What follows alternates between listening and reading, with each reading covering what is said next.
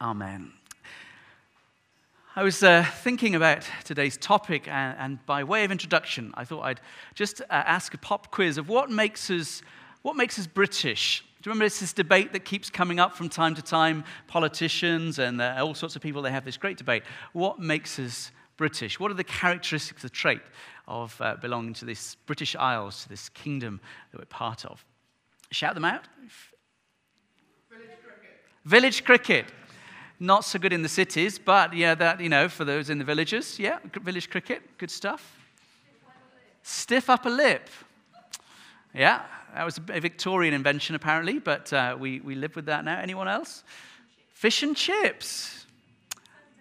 Sunday roasts. Queuing. It's very true from someone who's from Africa. Here are some things according to the History Channel, and I'm very sorry for this light that is kind of really obscuring. These are the things that apparently make us British. Binge drinking is up there.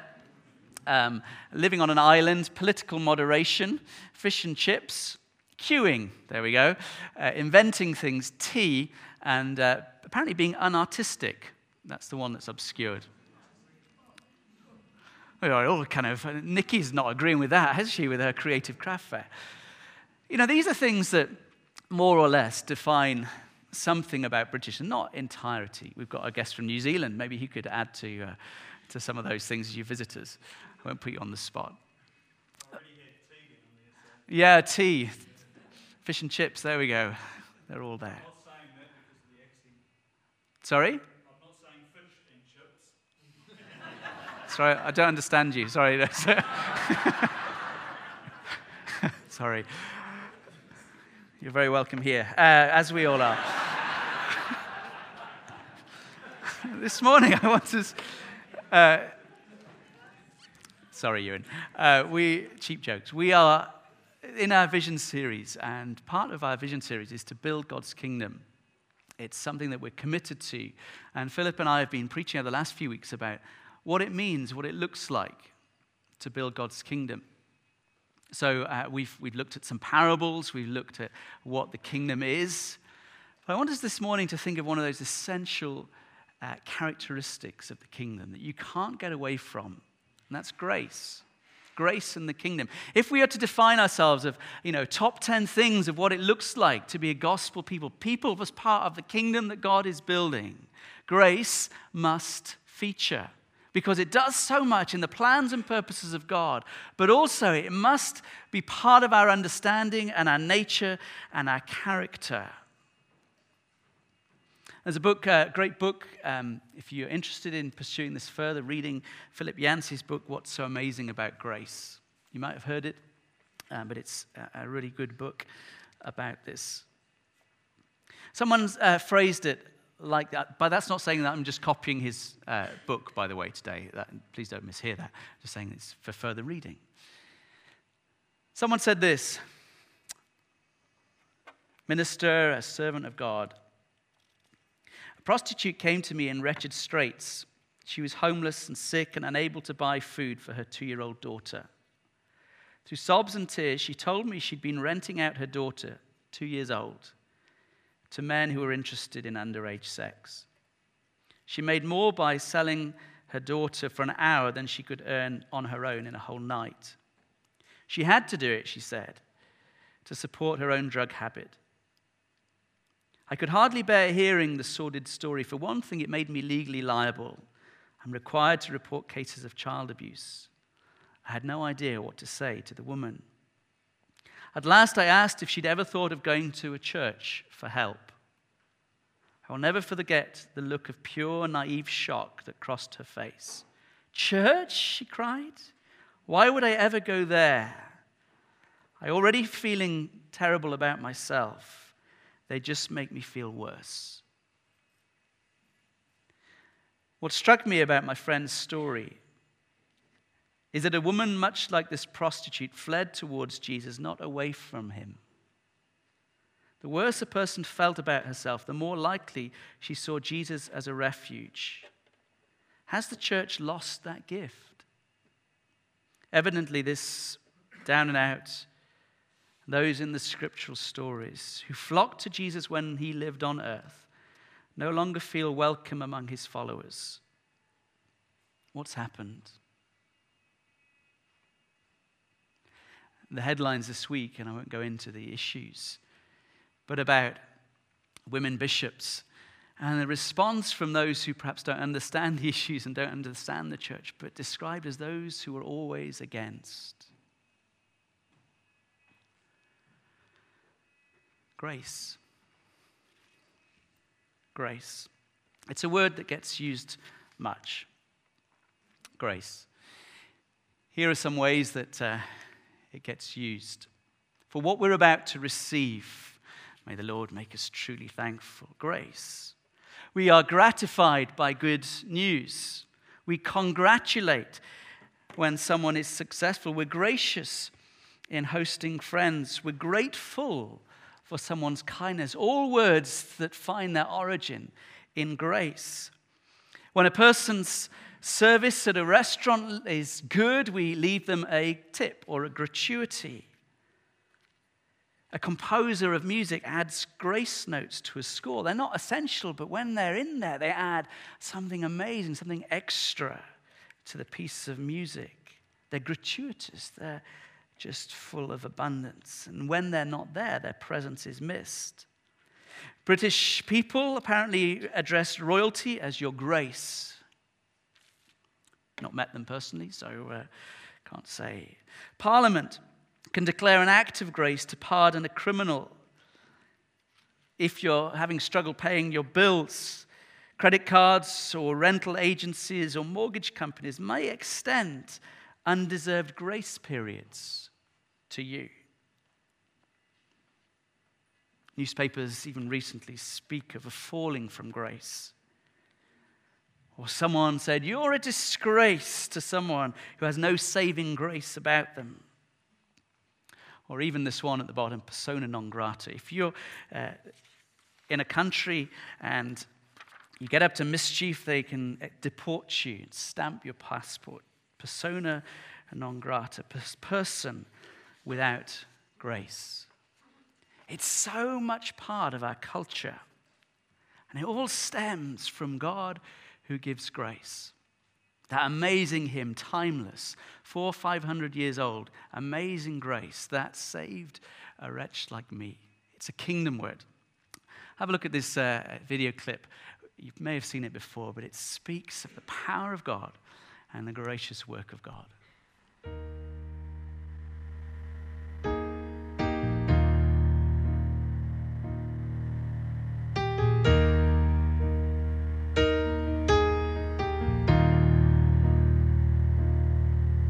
Amazing grace, how sweet the sound that saved a wretch like me.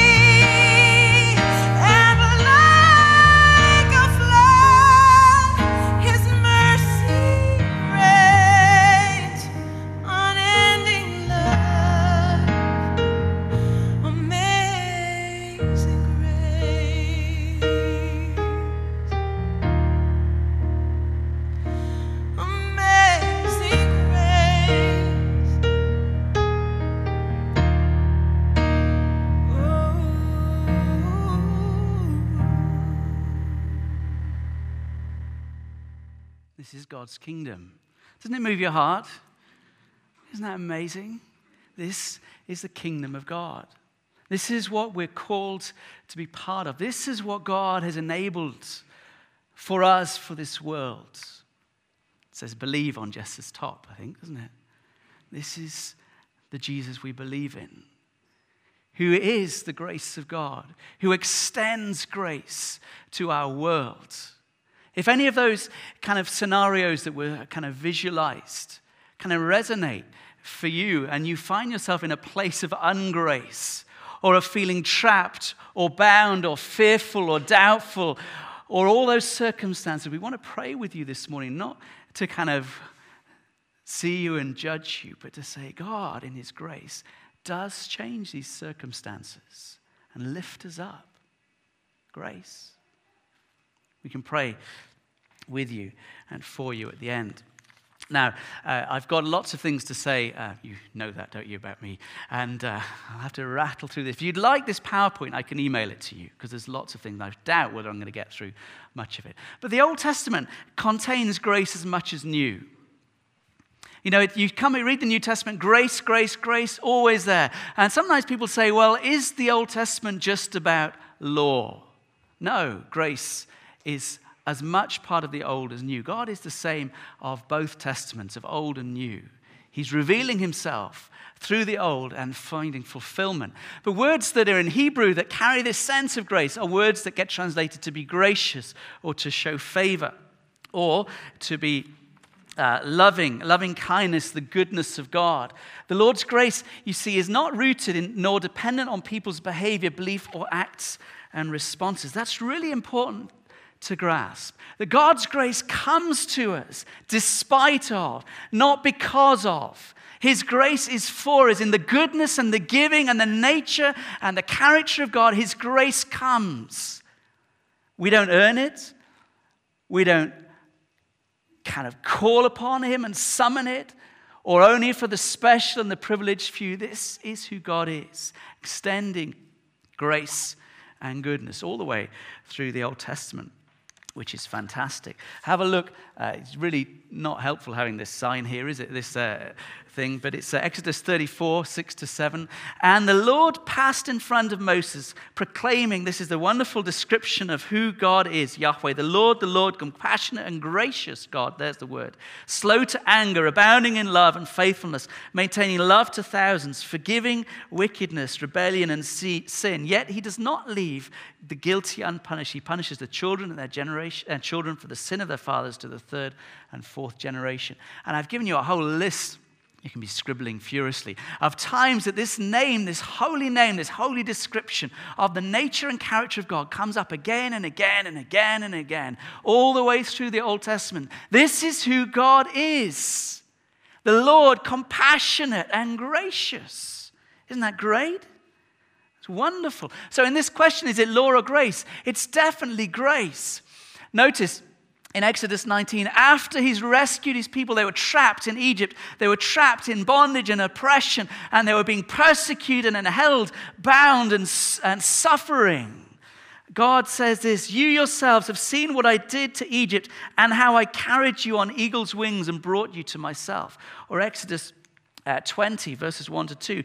Just as the 10 commandments are about to be given, and God spoke all these words, I am the Lord your God who brought you out of Egypt, out of the land of slavery. In other words, the power, the work of God comes first, and after that comes people's response to his favor and goodness and his intervention. Do you get that?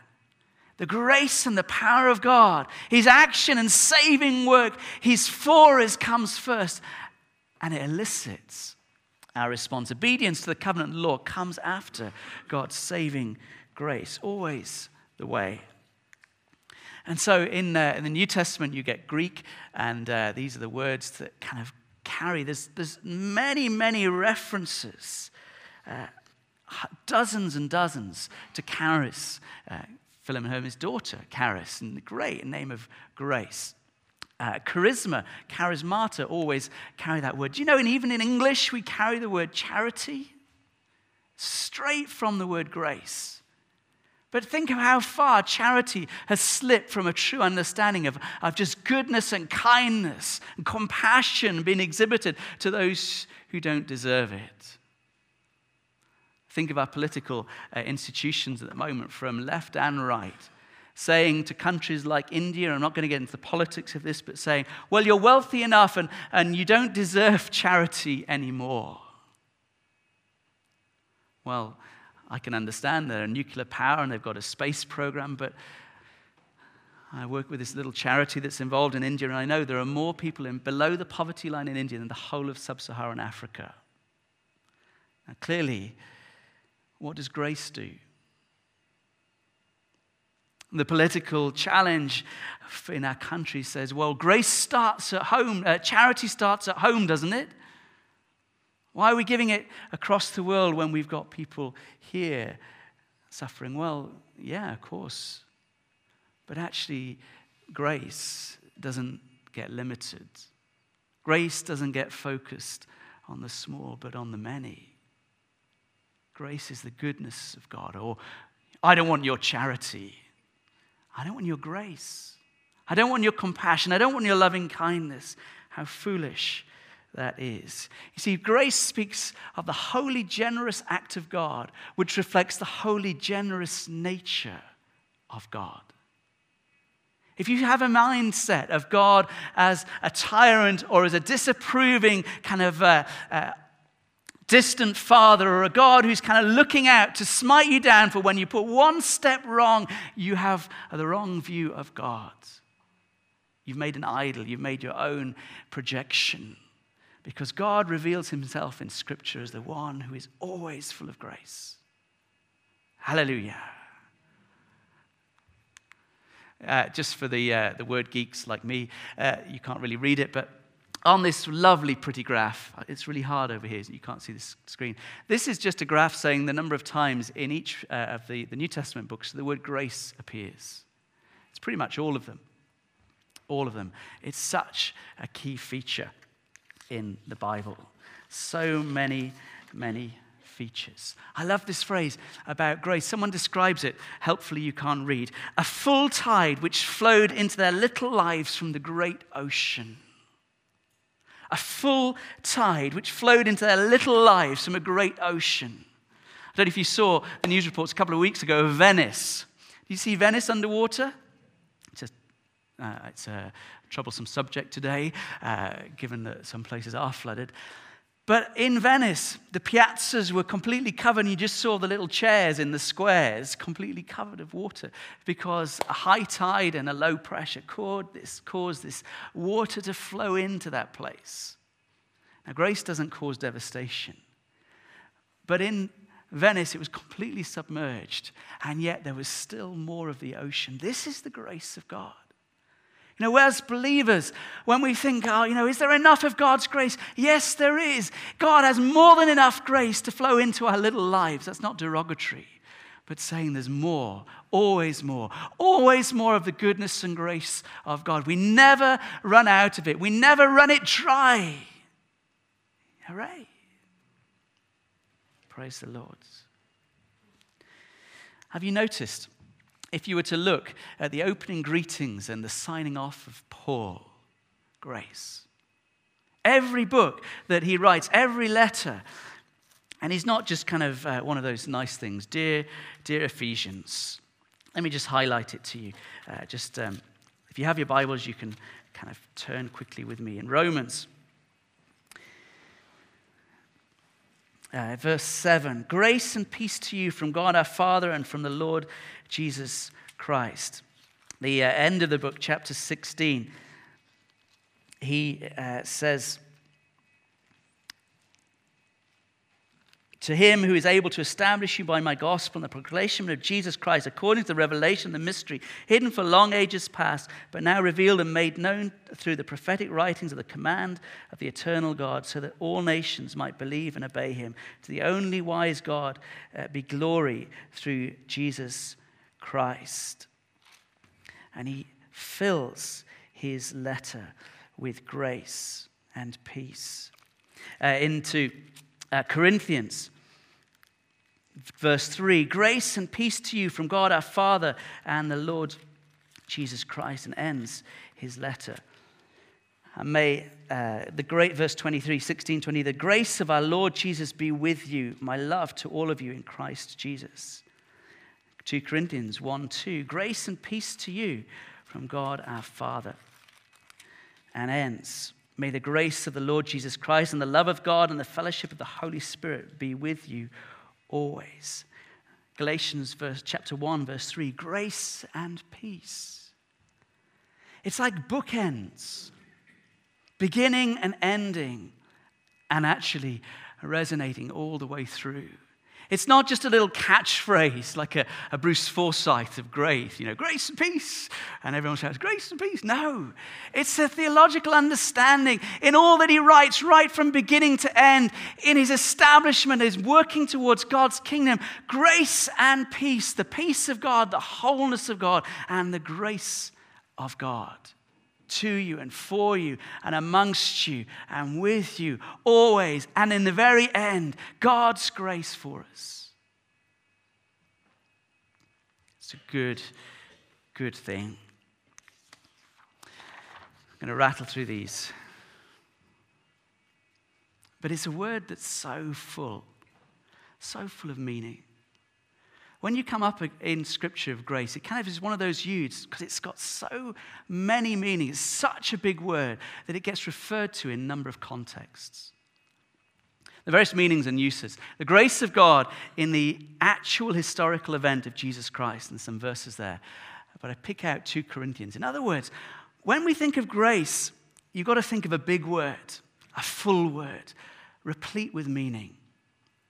And part of Paul's use says, when he refers to the grace of God, it's actually about the grace of God in the actual historical event of Jesus, that which has happened, historically verifiable, in Jesus crucified, in Jesus risen. 2 Corinthians 8:9, for you know that the grace of our Lord Jesus Christ, that though he was rich, yet for your sakes he became poor, so that you through his poverty might become rich. Or Ephesians, to the praise of his glorious grace, which he has freely given us in the one he loves, Jesus. In him, Jesus, we have redemption through his blood, the forgiveness of his sins, in accordance with the riches of God's grace. In other words, God's grace is exhibited in the coming of Jesus. It's a Christmas time story. It's a story of incarnation. It's a story of God's involvement. It's a story that God has not abandoned us. But he says, I will come amongst you and be your rescuer and deliverer and savior. The grace of God, the power of God coming amongst us, his holy, generous, good action in sending his son. That has happened. God's grace is revealed in Jesus. But also, it's at work in the present. It's not just confined to history.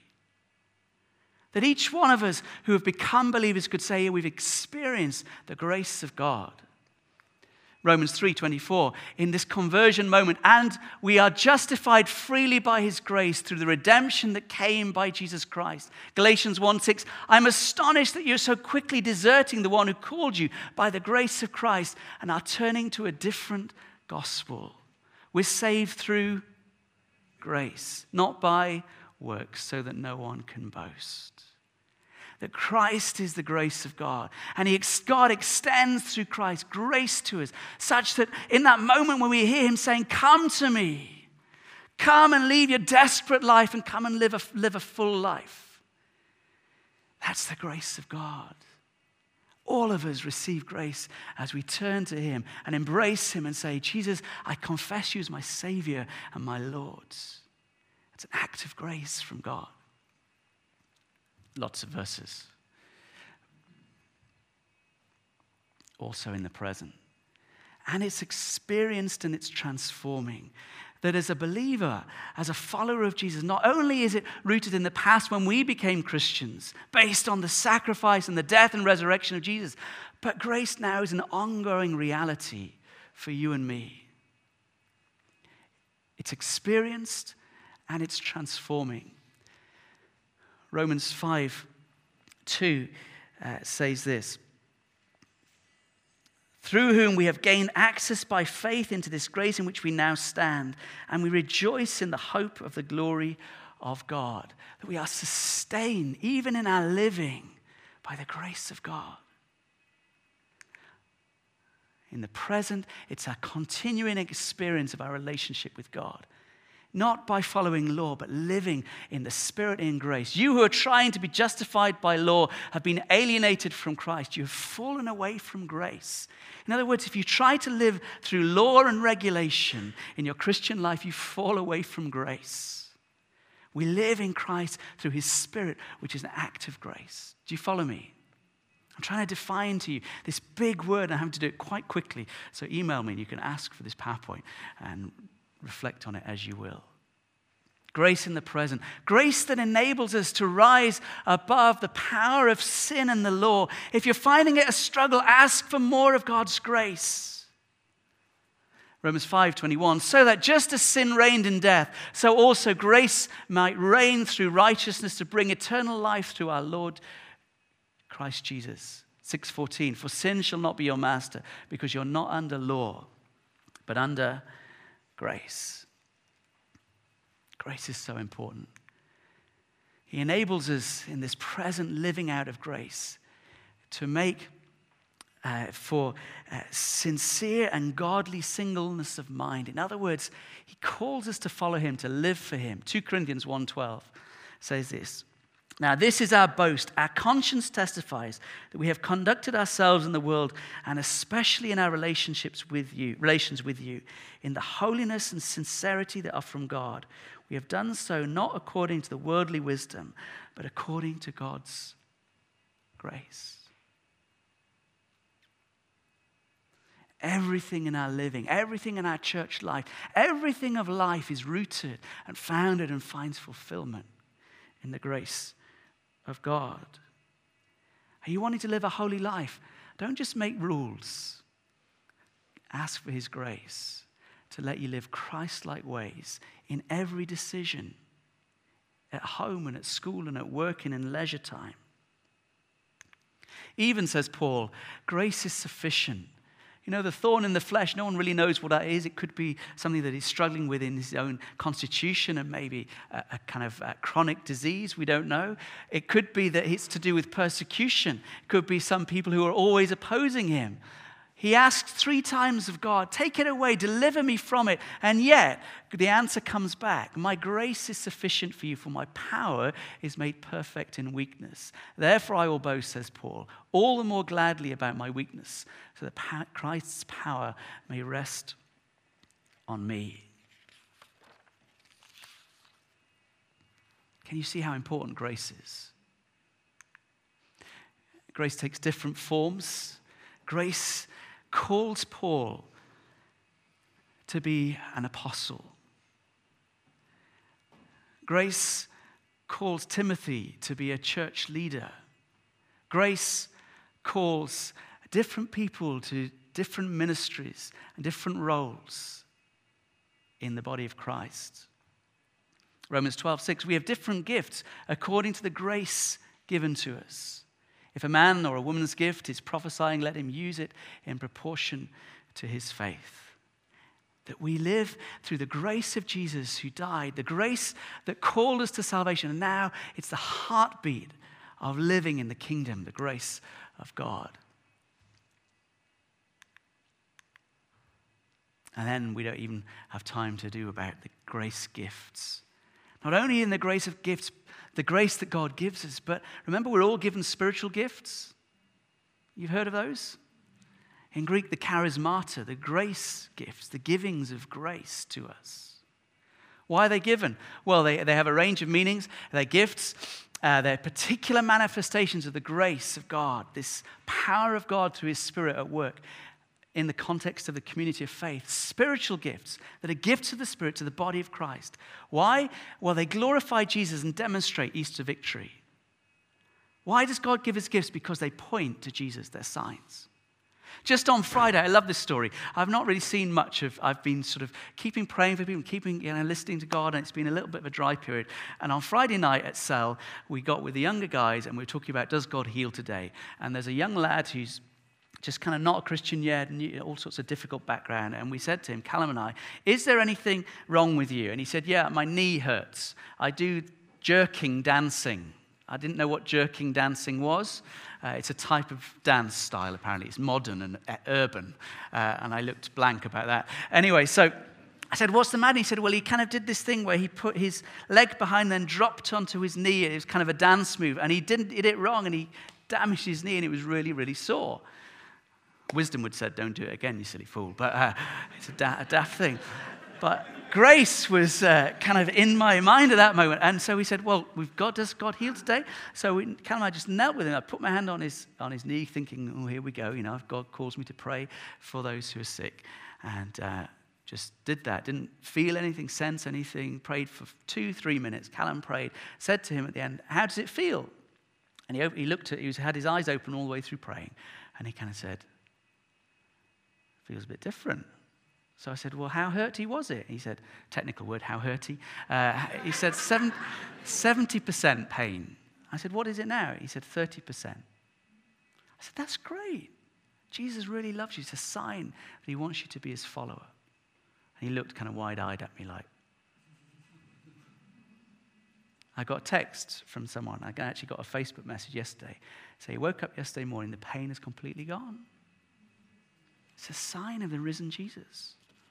Just one of the gifts, but point to Jesus. But it also helps us to grow in the body. 1 Corinthians 12:14, it helps us to grow the grace gifts for one another and as a sign to the world. Now I want to just get on to,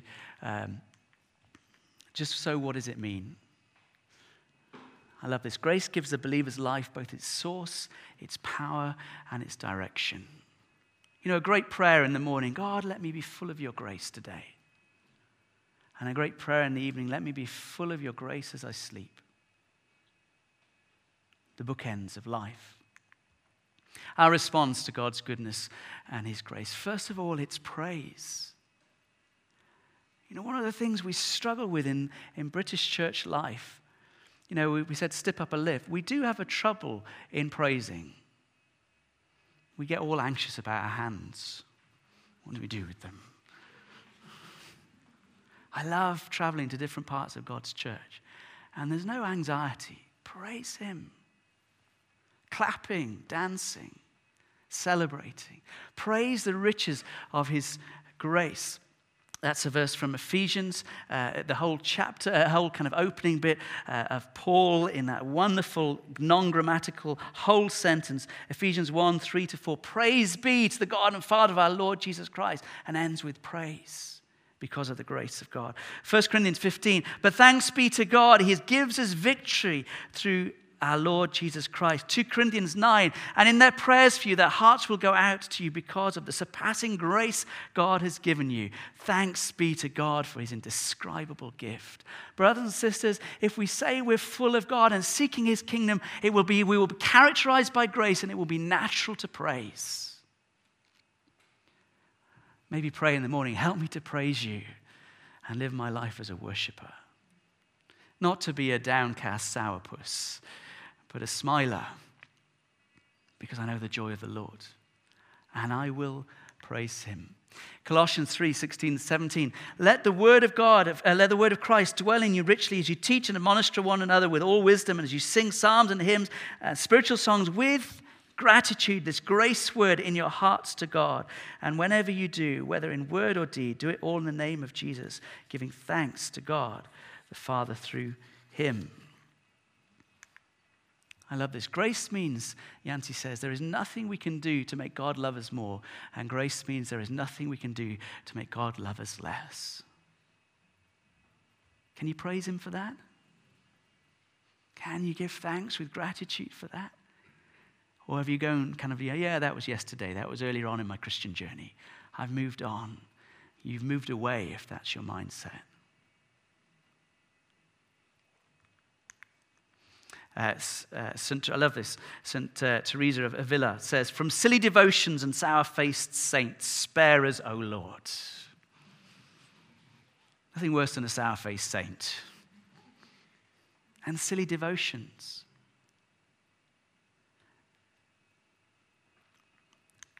Let me come back to that. Paul wrote to the legalists of his day, "For the kingdom of God is not a matter of eating and drinking, but of righteousness, peace, and joy in the Holy Spirit." I used to have church members in my old church, and once I made the dreadful mistake of telling them, because church was at 10:45, I'd done some stuff in the morning, I'd done my washing, and I hung it out. The intake of horror that I had done washing on Sunday, and it was an audible, I was like, what have I done? It's because they grew up in an age where it said, the Sabbath, the Lord's day is holy, you must keep it. And there were people there that said no to cinema, no to drinking, no to smoking. That their lives kind of started from a right place. We want to do these things so we can live for God because we see how the world is failing. But it had translated so easily from a means of expressing love and thankfulness to God and living His way to becoming a set of rules and regulations that became do and don't. They moved from grace to law. So easy. And that's where our church has got so much in trouble. Think about the Western church, the American church in the recent elections. When they talked to the evangelical church, they were talking about those who were anti-gay, anti-gay, and anti-abortion. Against two issues. No mention of evangelical Christians saying we're the grace people who are for fullness of life and who are for the fullness and the coming of the kingdom and justice and righteousness and peace and fullness for the poor and the afflicted. No mention of that. Because the church so easily loses grace and lives in legalism. Spare us from silly devotions, sour-faced saints. Why do you have your personal devotion on a Sunday or on a daily basis? Do you? Even by raising that, you're thinking, oh gosh, I'm guilty now. See how easily a good practice, caused and encouraged by us to say, draw close to God, live in Him, learn in Him, develop in Him, moves to a kind of, I've not done it, I'm going to be guilty now. I'm going to, better do it. Moves from grace to legalism. Our response to His grace, holiness and discipleship. Believers experience this grace in the ongoing work of becoming like Jesus. What should we say then? Should we go on sinning so that grace may increase? No, by no means. That as disciples we're called to grow in Him and become more and more like Christ. Titus 2:11-13. For the grace of God that brings salvation has appeared to all men. That's Jesus. It teaches us to say no to ungodliness and worldly passions and to live self-controlled, upright and godly lives in this present age, while we wait for the blessed hope, the glorious appearing of our great God and Savior, Jesus Christ. We're nearly there. When I say the words evangelical Christian, what comes to mind? In reply, mostly I hear political descriptions of strident pro-life activists or gay rights opponents or proposals for censoring the internet. I hear references to the moral majority or an organization disbanded years ago. Not once have I heard a description of redolent or abundant grace. Apparently that's not the aroma Christians give off in the world today. How far we've slipped. That Jesus gave off the aroma of grace. And how much we need the grace of God for us and for our world. Gordon MacDonald says this: the church can do almost anything as well or as better than the church. You need not be a Christian to build houses, feed the hungry, or heal the sick. There's only one thing the world cannot do. It cannot offer grace. Church's single most important contribution. Where else can the world go to find grace? I love this clip. If we could have the sound. Thanks, Matt. This is just an example of a man who lived with grace in his life. This chap you're about to hear, that chap there, was part of the Ku Klux Klan. And he set about to persecute a black pastor in America. And the Christian man, the disciple of Jesus, lived with grace and wisdom. It's just a great example of a man seasoned with grace. In 79, I think you would have been about 22, you went to a radio debate with the Reverend Wade Watts, who was the state leader of the National Association for the Advancement of Coloured People, who'd worked with Martin Luther King. Yes. And when you got to this debate, he held out his hand for you to shake. Yes, he did. Did you hesitate? He caught me off guard. See, I'm expecting this black militant to come in with a great big afro this big and an African dashiki on with bones hanging around it and a button on that says, "I hate honkies" and "death to crackers," all that stuff. And I figured he'd have on You seriously thought Yeah, that? that's what I thought. And I thought he'd come in there carrying a boombox blaring out the theme from Shaft. I figured he'd flash the switchblade at me and go, "Black is beautiful, honky. I'm going to kill all you white devils," That's what I thought I was going to see. And so when the door opened up and in came Reverend Wade Watts, and he's wearing a suit and a tie, and he's carrying a Bible, and he walks up and he puts his hand out to me. He goes, "Hello there, Mr. Clare. I'm Reverend Wade Watts. I just want to tell you I love you and Jesus loves you." And I'm shocked, And then he puts his hand out, and I'm shaking his hand without thinking, because this wasn't what I was expecting. Then I realized I just broke a Klan rule, and I jerked my hand back, And I started looking at my hand, which he saw that, and that was met as an insult. The Klan rule book says the physical touch of a non-white is pollution. And I thought, I just shook hands with a black person, and he sees me looking at my hand. He goes, "Don't worry, Johnny, it don't come off." and I start calling him names. I go, "You no good, sorry, bleep, bleep, bleep, you mother this, you that." And he looked at me and he goes, "God bless you, Johnny." He says, "You can't do enough to me to make me hate you. I'm going to love you, and I'm going to pray for you whether you like it or not." And I didn't know how to deal with that. I had never had that happen to me before. A few years later, you burnt down his church, didn't you? Set fire to his church. See, what happened was we started off going by his house, calling him names. We got no response. Threw trash all over his lawn. Got no response.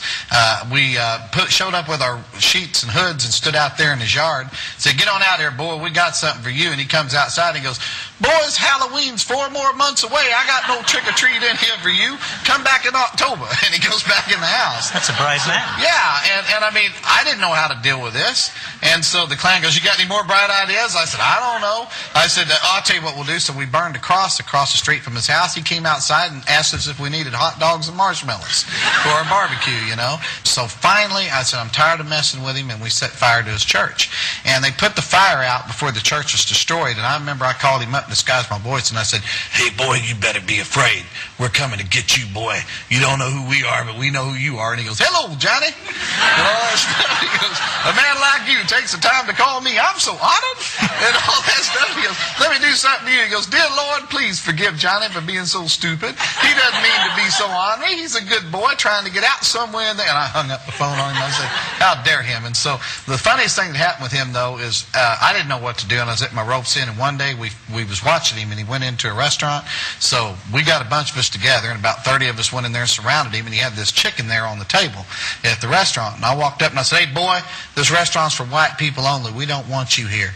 I said, "So I'm going to make you a promise." I said, "I promise you we're going to do the same thing to you that you do to that chicken. So you think real hard before you touch that chicken." So he looked at me and looked at the Klan, then he picked up the chicken and he kissed it. And when he kissed the chicken, the whole restaurant acted just like y'all did. They all start laughing, and everything.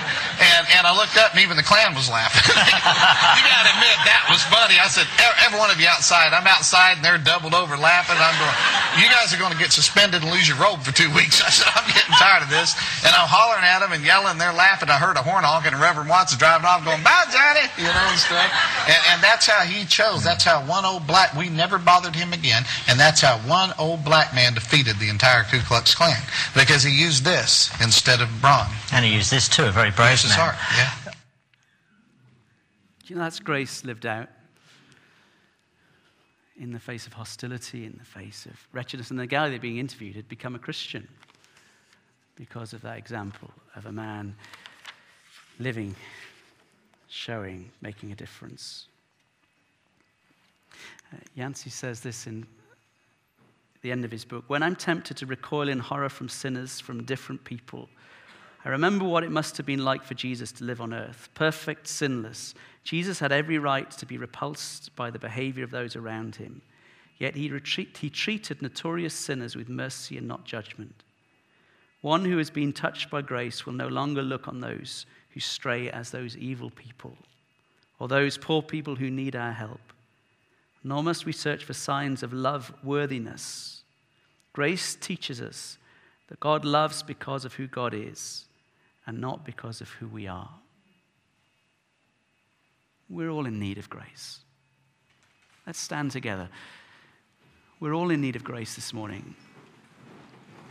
And he says his grace is sufficient for us. But you know what? We're all called as disciples to build his kingdom.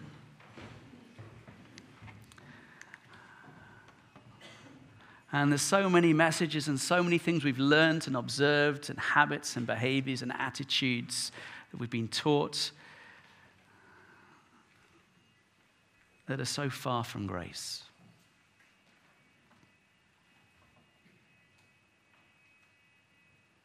Ali and the band are going to lead us. I just encourage you, as I touched on what grace means, it means that he can't love you anymore, nor will he love you any less. Hear that. Particularly you perfectionists. I think it's about, you've got to strive and only until. And the grace of God means that we praise, because it's his favor towards us. Abundant, generous, foolish, and reckless. To us, yes. Maybe as we worship, say, Lord, your grace is sufficient for me. Fill me with your spirit and power that I should praise you. And recapture again a joy in the Lord. And his grace is sufficient for us as we seek to live a holy life. We don't go on sinning so that grace may increase. No, we died to sin. How can we live in it any longer? If you've got stuck in habits and mindsets, may the grace of God come again, lift you from that place into his ways.